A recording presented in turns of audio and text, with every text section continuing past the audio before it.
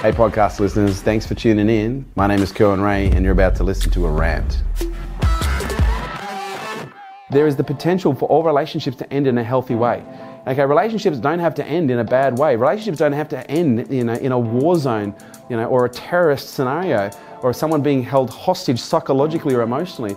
The reality is relationships, when ended well, can actually be more healthy than when they're together. Any relationship that you have should never end badly because you've invested so much time. Now, there are certain situations where perhaps there is abuse involved or violence involved that make it impossible for the relationship to end in a healthy way. But what I am saying is if a relationship has to end, it doesn't have to be bad.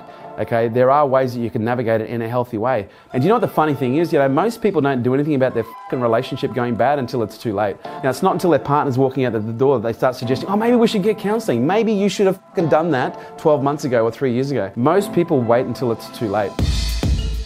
Thank you so much for listening. For more about what we do, check us out on Facebook, Instagram, Snapchat, and LinkedIn.